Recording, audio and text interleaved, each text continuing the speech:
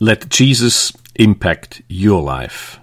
We looked at Mark 11:23 and the role that was described in there by Jesus of believing in our hearts and confessing with our mouth, and the importance of belief and speaking our beliefs so we would receive the things God has in store for us. And so today we want to look a little deeper into what is this thing called prayer. And like most things in the Bible, it's not complicated. Let's go to 1 John 5:14, where John is describing the following. This is the confidence we have before him. If we ask anything according to his will or God's will, he hears us. So he's talking about the confidence we have in him. You can also say this is about the relationship we have in him. So Jesus is our friend. God is our Father. The Holy Spirit is our counselor. So we are surrounded, kept, hold. We are living in. Jesus lives in us. So we are part of his kingdom. We are heavenly citizens. And it's a really one-to-one relationship. We cannot really understand how this physically works. But we do know Jesus is here. We know God is our Father. We know the Holy Spirit will guide us into all the truth. So as we have this confidence or this trust, we can ask anything according to his will, and he hears us. How great is that? God hears us. Now, there's one condition, according to his will. And you can either be discouraged on that one and just say, Lord, if it is this will, or if it is your will, you might do something about it. No, that's not the intention here. The intention is that this is a challenge to us to know what is his will. Now, how do we know what is his will? We got to read his word. We got to read his promises. We got to dig into the book, the Bible, and find those promises.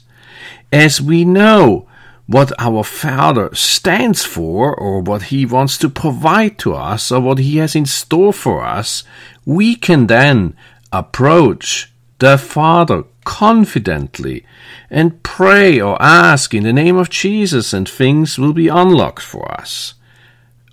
And it's way beyond salvation. It's about blessings, it's about freedom, it's about joy, it's about peace, it's about health. All those areas are covered in his holy word. And it's on us, and a lot of people don't like that, to press into those provisions. So it's not a quick lunch. It's not a snack bar. You will have to drive into the Word of God to uncover those things.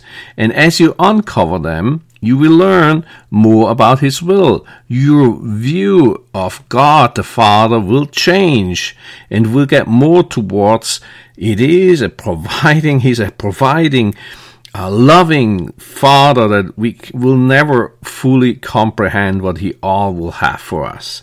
So then we can ask boldly for the things according to his will, and we will hear us. If you read verse 15, and if we know that he hears whatever we ask, we know that we have what we have asked of him.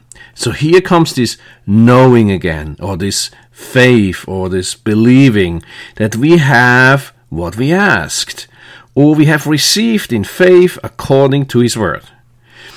It's that simple. The only effort is on us to discover what is his will.